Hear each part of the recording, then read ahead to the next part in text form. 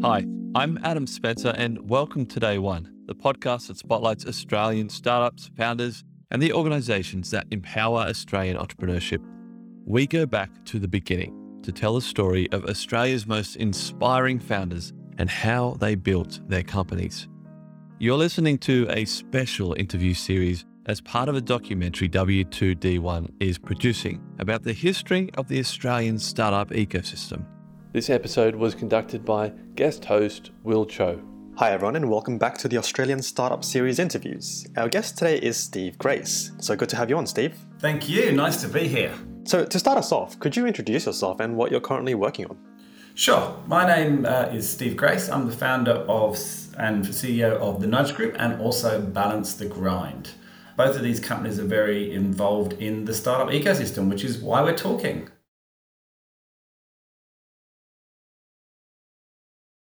And I'd love to dig into what these organizations do in a moment. But to start us off, would you say that you've always been an entrepreneur, Steve? That's a really interesting... No one's ever asked me that question before. I mean, I used to wash cars when I was young around the local neighbourhood to earn money, and I used to sell things that I buy and sell things, so I guess to some degree. But I think a lot of that was driven by my father, who just probably encouraged me to do a lot of those things. As opposed to just going out and getting a traditional job, he said, why don't you think of ways you can make money and go and do that instead? Yeah, absolutely. It seems like the very classic entrepreneurial journey. At the very beginning, you found a couple of opportunities like washing cars. You decided to go out there and do it. Yeah, I think if you encourage that in a child, it's a very empowering thing because, I noticed this with my kids. They just want more control over their life because as a child, you're told what to do all the time, right? By your parents, by teachers, by everybody. So if you could find something that you can own and control, it's very addictive, I think, at that young age. Yeah. So was being an entrepreneur what you expected it to be? Definitely not.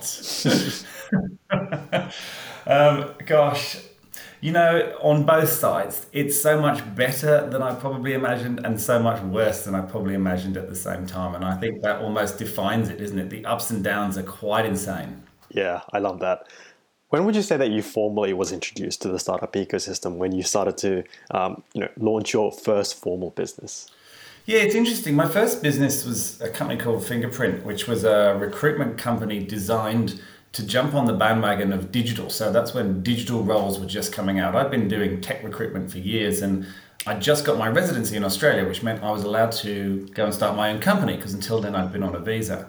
And that was back in 2003. But I don't know if you'd call it the startup community. I mean, it was my business, but there wasn't a big fuss around startups probably until my second business in Ashdown, which was nearly 10 years later when I started to sort of notice companies like Atlassian and Airtasker and Culture-Amp and StyleRunner and those kinds of companies that were just sort of coming around then. Yeah, so Ashdown was 2010, was it? Ashdown was started in 2010.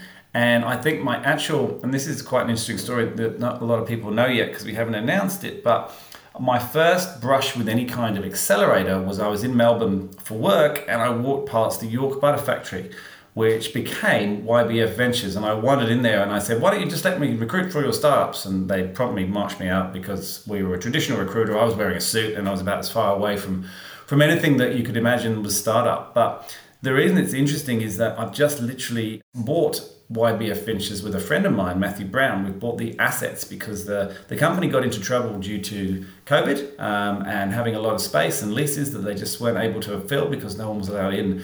And not wanting to see that brand die because it literally was my first ever sort of startup experience, we've ended up managing to purchase the assets and we're going to relaunch it as more of an event and training business for early stage startups, which is super cool. That's really exciting.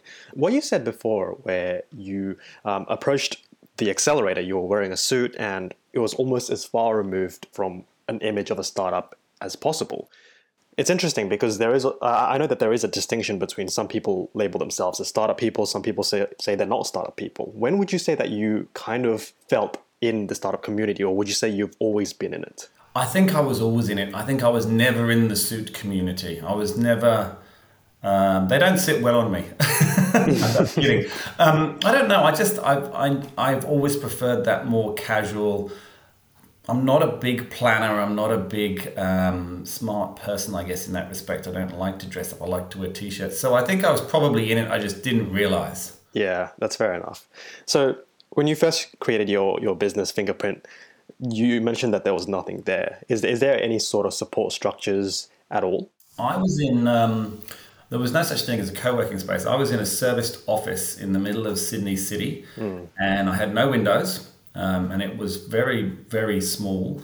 And I would sit there and I would go slightly insane because you couldn't see the outside. So you could go in the morning, sunshine, you come out at night and it could be belting with rain and you just wouldn't know. So I think life's changed a lot from there. I mean, that was really the only kind of support for any startups then, was these serviced offices. And everyone wore suits and no one spoke to each other and there was absolutely no collaboration whatsoever. So I don't know, it was a very different time and there wasn't no obvious startup culture. Obviously there were startups, but it wasn't a thing. People didn't talk about it as a thing. Yeah. What changed, do you think? What changed? That's a very good question. I think probably the startup culture was founded out of the US. I think everyone can probably agree with that. And I think people started to want to emulate more of what was happening there. If you're talking about what happened in Australia, I think we got people who realized you didn't have to wear a suit. You didn't have to go after the same markets. You didn't have to offer the same services that large companies did. There was a market for people. People were looking for different things. And I can't tell you exactly because I was still pretty young. I mean, I was under 30 when I started my first business. And when you're that age, I hate to say it, but you tend to be very focused on yourself. And I was very focused on myself and very focused on my company. And I was just trying to make some money. Yeah. That makes sense. And over the last 2 decades, the growth of our ecosystem, would you say that it's exceeded your expectations or under-exceeded? I think it's exceeded it probably due to COVID, which is a controversial thing to say. I think it had under-exceeded my expectations prior to that. I thought it was going somewhere, which was, part of the reason I wanted to start Nudge. But I don't think it had gotten to where it is now if it hadn't have been for COVID and the huge shift in the way that people think. I felt that Australia was very much lagging behind the US and the UK and Israel and other countries as well. And I was worried we were going to miss out. Yeah. Tell me more about what you meant by shifting the way that people think. So COVID, I think, changed the way everybody thinks because they were forced into a change that would have happened, but it would have happened over a period of time. So it was a very violent change in terms of speed of uptake. I'm talking about companies that were still using on-premise servers suddenly had to go into the cloud because their staff were no longer in the office. I'm talking about people suddenly having to buy things online, nearly everything online. I'm talking about people working from home. These things were happening, but they were really crawling along. And then suddenly over really a period of that first 6 months, once we kind of got past the initial fear of the pandemic, which I think was very much a case for the first 3 months, no one actually knew if we were going to survive as a human race almost. I think once we got past that, everyone started to have this ability to think differently because they had no other choice. And when you're violently pushed into thinking differently into the greatest part of your life, which is your work life, you suddenly start to apply that to other areas. And I think when you have more time at home, you've got more time to look at other areas. And suddenly people started to think because there was less time just living life and there was more time trying to work out how to live life, which made them look at everything in their life, I believe. And that accelerated us particularly, but I think the world as well, 5-10 years in terms of what it might have taken us to get where we are now. Yeah, I hear you. In essence, it enabled us to be okay with change, adapt quickly, and as you mentioned, adopt technologies at a much faster pace. Absolutely. And look, there was a lot of negative and still are a lot of negative things coming out of that, the mental health issues that have come out of that change and people being forced to do it. But overall, I think it's been a very good thing, even though there's been a lot of, downsides to it that have affected a lot of people as well. But I think if you looked at it from a global perspective, I think it's been a positive. Yeah. I'm interested to hear about what you think that we could still be doing better, because prior to COVID, you mentioned that we were slow in our uptake of change. Yes. Look, I'm quite...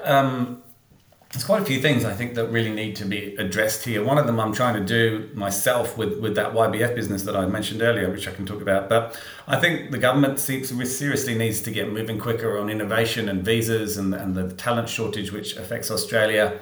and other places like Singapore, where there's small populations far more than it perhaps does in countries like the US or the UK. So I really wish the government could move faster. They've always been 3 years behind where the visa situations need to be. They're either, not enough or there's too many, depending on what's going on in the world. So I think that would be nice.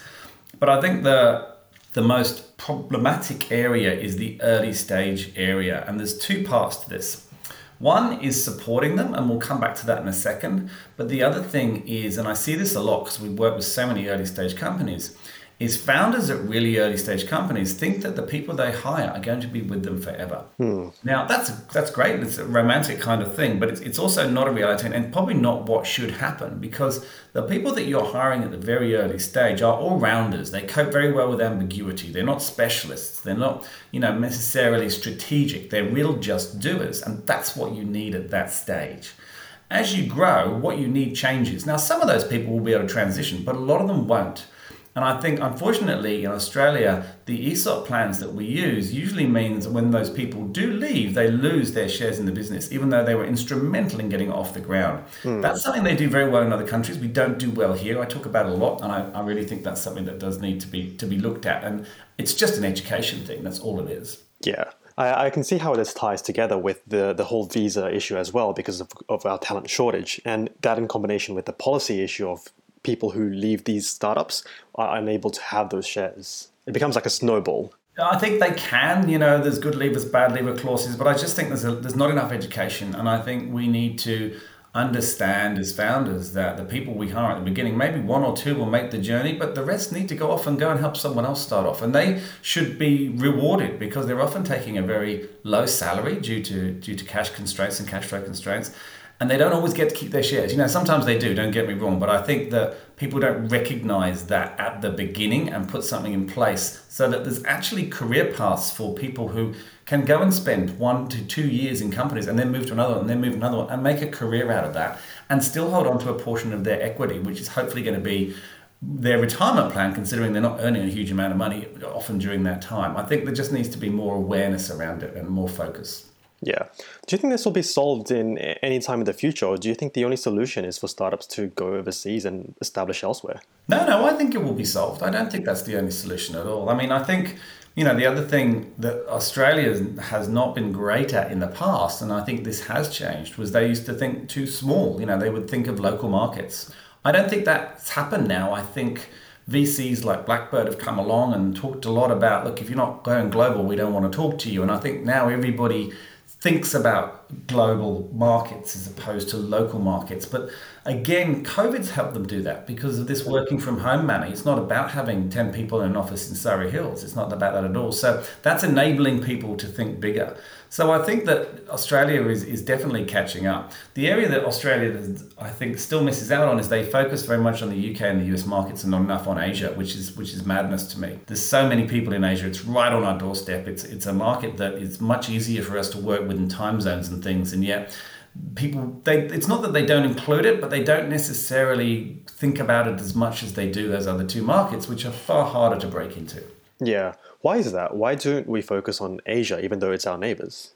I think it's a cultural thing. I think people align more closely with the UK and the US from a cultural perspective. And I think there are these preconceived ideas that it's difficult to do business in Asia. I think there's the corruption thing that people think about. I think there's people understand that if you're going to do business in Japan, it's very different. If you're going to do business in Singapore, it's different in Hong Kong. It's actually not all that different. I think it's a lack of education and understanding, which is where most problems in any area stem from. Yeah.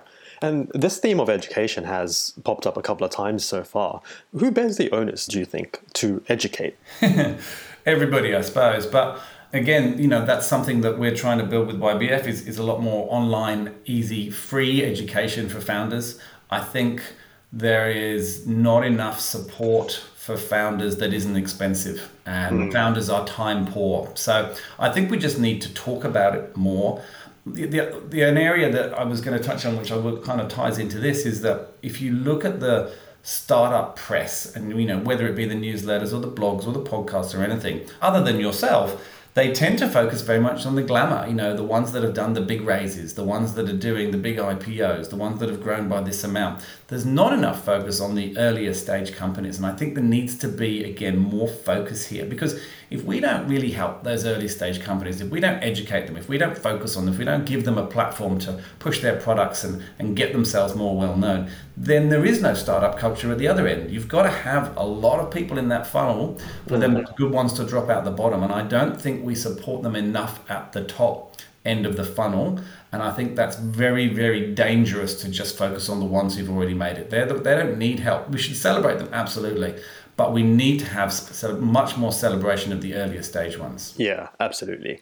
Shifting gears a little bit, what do you think that we do better than other ecosystems? I think that we need to make it more accessible for early stage founders to access funding. It is incredibly difficult if you are pre-seed to raise money. There's so many angel groups, there's so many angels. A lot of these angels want to give 10 grand, right? And that's great, but you need a lot of those if you want to raise $500,000. I think that there's a lot of people who just go, yeah, that's great. I can see where you are. When you've had some success, come back and talk to me. We need to have a better, more supportive structure at the earlier stage to get them there to then talk to the Edries and the Blackbirds of this world. Yeah, definitely. What do you think that we do better than other ecosystems to our strengths? Oh, that's a good question. I don't think I've ever been asked that question before. I think the collaboration in the Australian ecosystem is mind-blowingly good. Now, we operate in 5 or 6 countries now, and maybe I am biased because I live here, even though I'm English, but maybe I am biased that I live here. But I think the collaboration and the willingness to share and give time to each other has been the thing that surprised me the most when I got involved in this space. It just blew me away, and continues to, how much people are willing to give their time for nothing and their ideas and share what they're doing. There's no hiding from your competitors. Everybody's very, very supportive, and I think everybody genuinely wants everyone to succeed. I don't think it's a sort of hidden, yeah, we really want you to succeed, but actually deep down we don't. I think everybody really does. And I've not seen, even though that's a characteristic of all startup ecosystems, I don't think I've seen it as strong anywhere as Australia. Yeah, that's consistent with a lot of guests who have been on this podcast talking about when you compare Australia with, say, in Silicon Valley, it's definitely not as competitive and cutthroat. Same in the UK, it's brutal. And I think there's a lot of false support, if that makes sense, where people are pretending that they want that person to succeed, but deep down they either don't care or they actually don't want that person to succeed. I don't think you see that here, which is, it's interesting. I've not really analysed why, but it was the first thing that popped into my head when you asked me that question. Yeah. Do you think that it's inevitable, though, if Australia's ecosystem becomes as large as Silicon Valley or the UK? No, I actually don't. I don't think it is at all. I think there's a different side. One of the reasons I've stayed here for now 23 years, I moved here at 25, partly the weather, partly the fact that I think it's a great place to grow up children and family, but I love the mentality of Australians. I love the way they approach life. I love the camaraderie that Australians have. You don't see that in other countries at the same level. So I hope it doesn't. You never know, but I really hope it doesn't. I think the country itself has and I'm not going to say a battler mindset because it's the wrong, but they have come from, roots of trying to force themselves into the world. I think they've done an outstanding job of it, and I think that is core in the culture. I don't think it will go.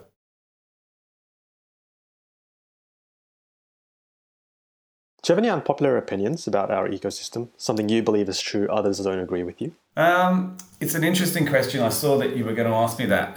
It's not necessarily an unpopular opinion, but it can be slightly confronting. I really don't feel the funding system in Australia is fair to the early stage startups. I know I've mentioned that a couple of times, and I mention it a lot because it's something that I'm genuinely trying to change.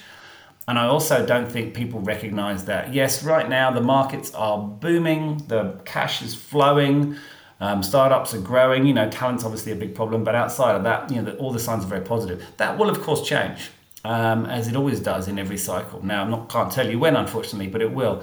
And when it does, if we haven't sorted this issue out, then our ecosystem, as in the startup ecosystem, will start to shrink. And that would be the greatest crime in Australian history, I think, because I feel we're finally really pushing into the world. People want to work. I don't know how many people would be aware of this, but when we're recruiting for Australian startups launching into the UK or US, people in those countries want to work for them. They really do. They love working for Australian companies. And I think this is an opportunity for us to really get on the world stage properly. So if we don't support that and we don't sort this issue out, then it would be the worst thing ever. It would make me very unhappy, which is why I'm trying to do something about it. Yeah. But I think everyone needs to do something about it. And I think everyone needs to talk about it more. And podcasts like this are a great way of doing that. And if anyone wants to talk to me about it, please just call me. Yeah. So I'm interested to hear about what you mean by unfair. What makes it unfair for the funding for early stage ventures? I think what makes it unfair is that if you need a small amount of money, it's very difficult to get that. So what they're trying to do, and I see it, I don't think it's a conscious thing, but people are trying to get companies to raise more money at an earlier stage. Now they're trying to do that because obviously they get their equity as an investor at a greater percentage. They're going to get a lot more. Now I just think that's unfair. I think that if you want to raise 50 grand, you should be allowed to raise 50 grand. If you go and try and raise 50 grand, they'll tell you need to raise 250 grand. If you're trying to raise 200, they'll tell you need to raise 750 grand. And like I said, I don't know if it's conscious or not, but to me, it's a greed grab, trying to get the most business at the cheapest price. That is not what I believe is a supportive partner should do at all. And it also sends the wrong sense of security to early stage founders who have more money they need, don't always necessarily know how to spend it, and then they can spend it on the wrong things and so forth. So I just don't think it's a supportive enough environment for them.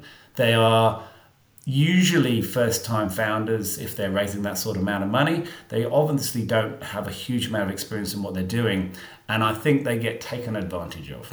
Yeah, I know what you mean now. When you say unfair, it's almost predatory. That's that's such a good, I wish I'd come up with that word. That's exactly what I mean. I think even though there are, don't get me wrong, some amazing VCs out there, the good ones don't come in till the later stage. The early stage are left with the predatory ones, as you put it. I think that's a great way of putting it. Yeah. So, Steve, as you know, what we're trying to do with this podcast is to document as accurately as possible the history of our ecosystem to look to the future. And we're aiming to reach all corners from founders, investors, policymakers, and academics. Is there anything that we haven't talked about today that's always top of mind for you that they need to hear? That's a good question. I think we need to look at the accelerator space again. The accelerator space, you go back to 2010, accelerator space was booming, right? StartMate was founded, Blue Chili was founded, YBF was founded. There were all these companies that were finding. Accelerators have kind of struggled due to a lot of the COVID issues. I think we need to look at new ways of doing that. We need to look at new ways to support. So if you take a company, for example, like Antler, I think Antler does the most amazing job. They teach them a huge amount, right? And they support them really well when they come out the other side. And that's fantastic. But unless you go through the Antler program, you don't necessarily have access to that. So what we need more focus around accelerators that you can just join voluntarily out of your own. You don't necessarily have to go through that program. I don't think Antler should change what they're doing because I think it's amazing. But we need other versions of that. And we need versions that are going to help these companies go global, very much like that Antler program does. Yeah. So in essence, just lowering the barriers to entry so that everyone can get in, really. Yeah, I think you can see that out of everything I've talked about. I really just believe we need to focus more and more and more on this pre-seed to Series A and get as many companies as we can to Series A, whether it be government support, accelerator support, whether the VCs that are successful and do the bigger ones should start mini versions of themselves. I just think we need to focus there right now, not in 5 years' time or in 2 years' time. We need to focus there right now. The market is such a crucial point. There's never going to be a better time. We've got a few years left before the market starts to turn the other way. Let's absolutely plump up our big funnel at the top to make sure that we can push through when the cycle turns the other way. Yeah. Tell me more about this cycle. What are you basing it off? History. I mean, economic cycles. Every economy in the world goes through cycles of boom and bust, if you want to be that dramatic.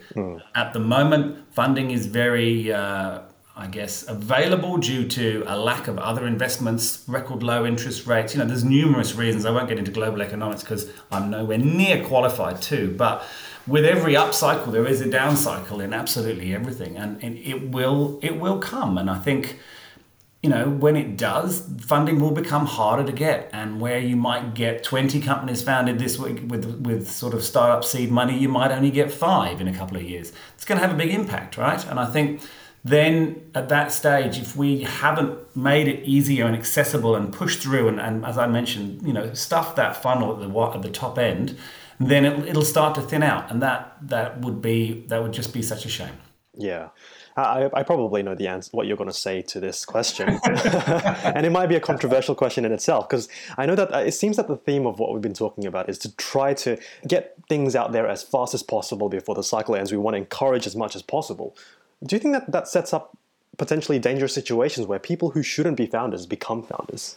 No, I don't. I think that this will be a greatest learning experience they've ever had.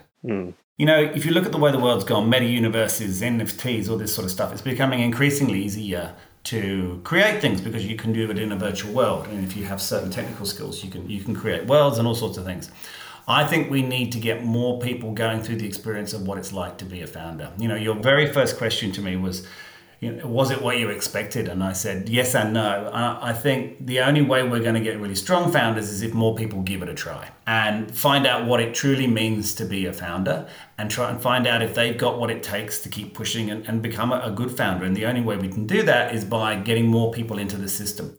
Think of it like a sport, right? If you have huge amounts of children trying soccer at an early age, you're going to get a better national soccer team in however many years. I think this is the same principle. I think we need to encourage more people because I think there's a lot of people out there who could make amazing founders who don't realize it, hadn't considered it because they were busy, they were in a job or whatever. So I think we need to get more and more and more people jumping into this space. Yeah, it's just a numbers game. More founders means a better ecosystem in the long run. And you know what? It doesn't just mean that. It also means the ones that do try it and don't like it can go and work for another founder, but have a far greater appreciation of what that founder's going through and probably support them better in the whole ecosystem too. Yeah. Lastly, Steve, any advice that you'd give to a future entrepreneur based on your wins, your mistakes, and your experience?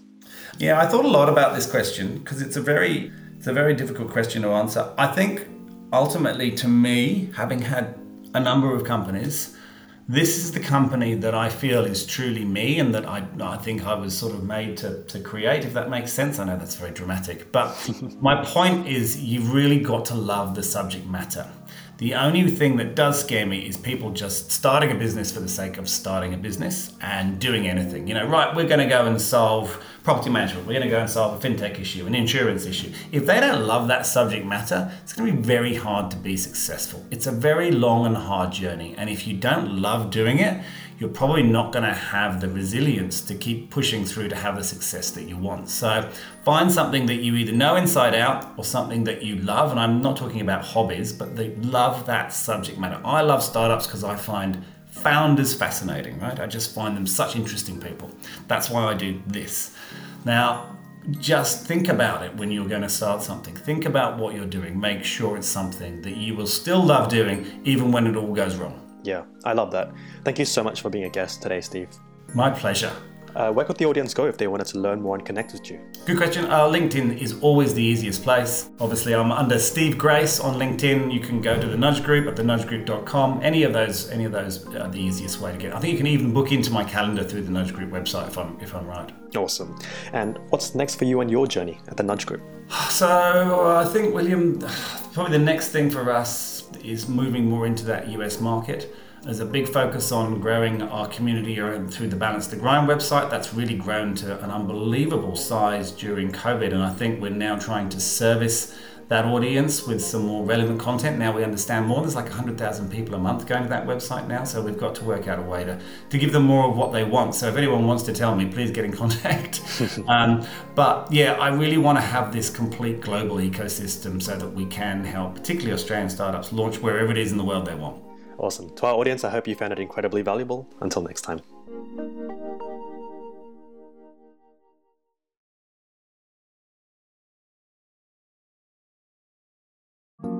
I hope you enjoyed that interview. More interviews are on the way. Follow the podcast wherever you're listening right now.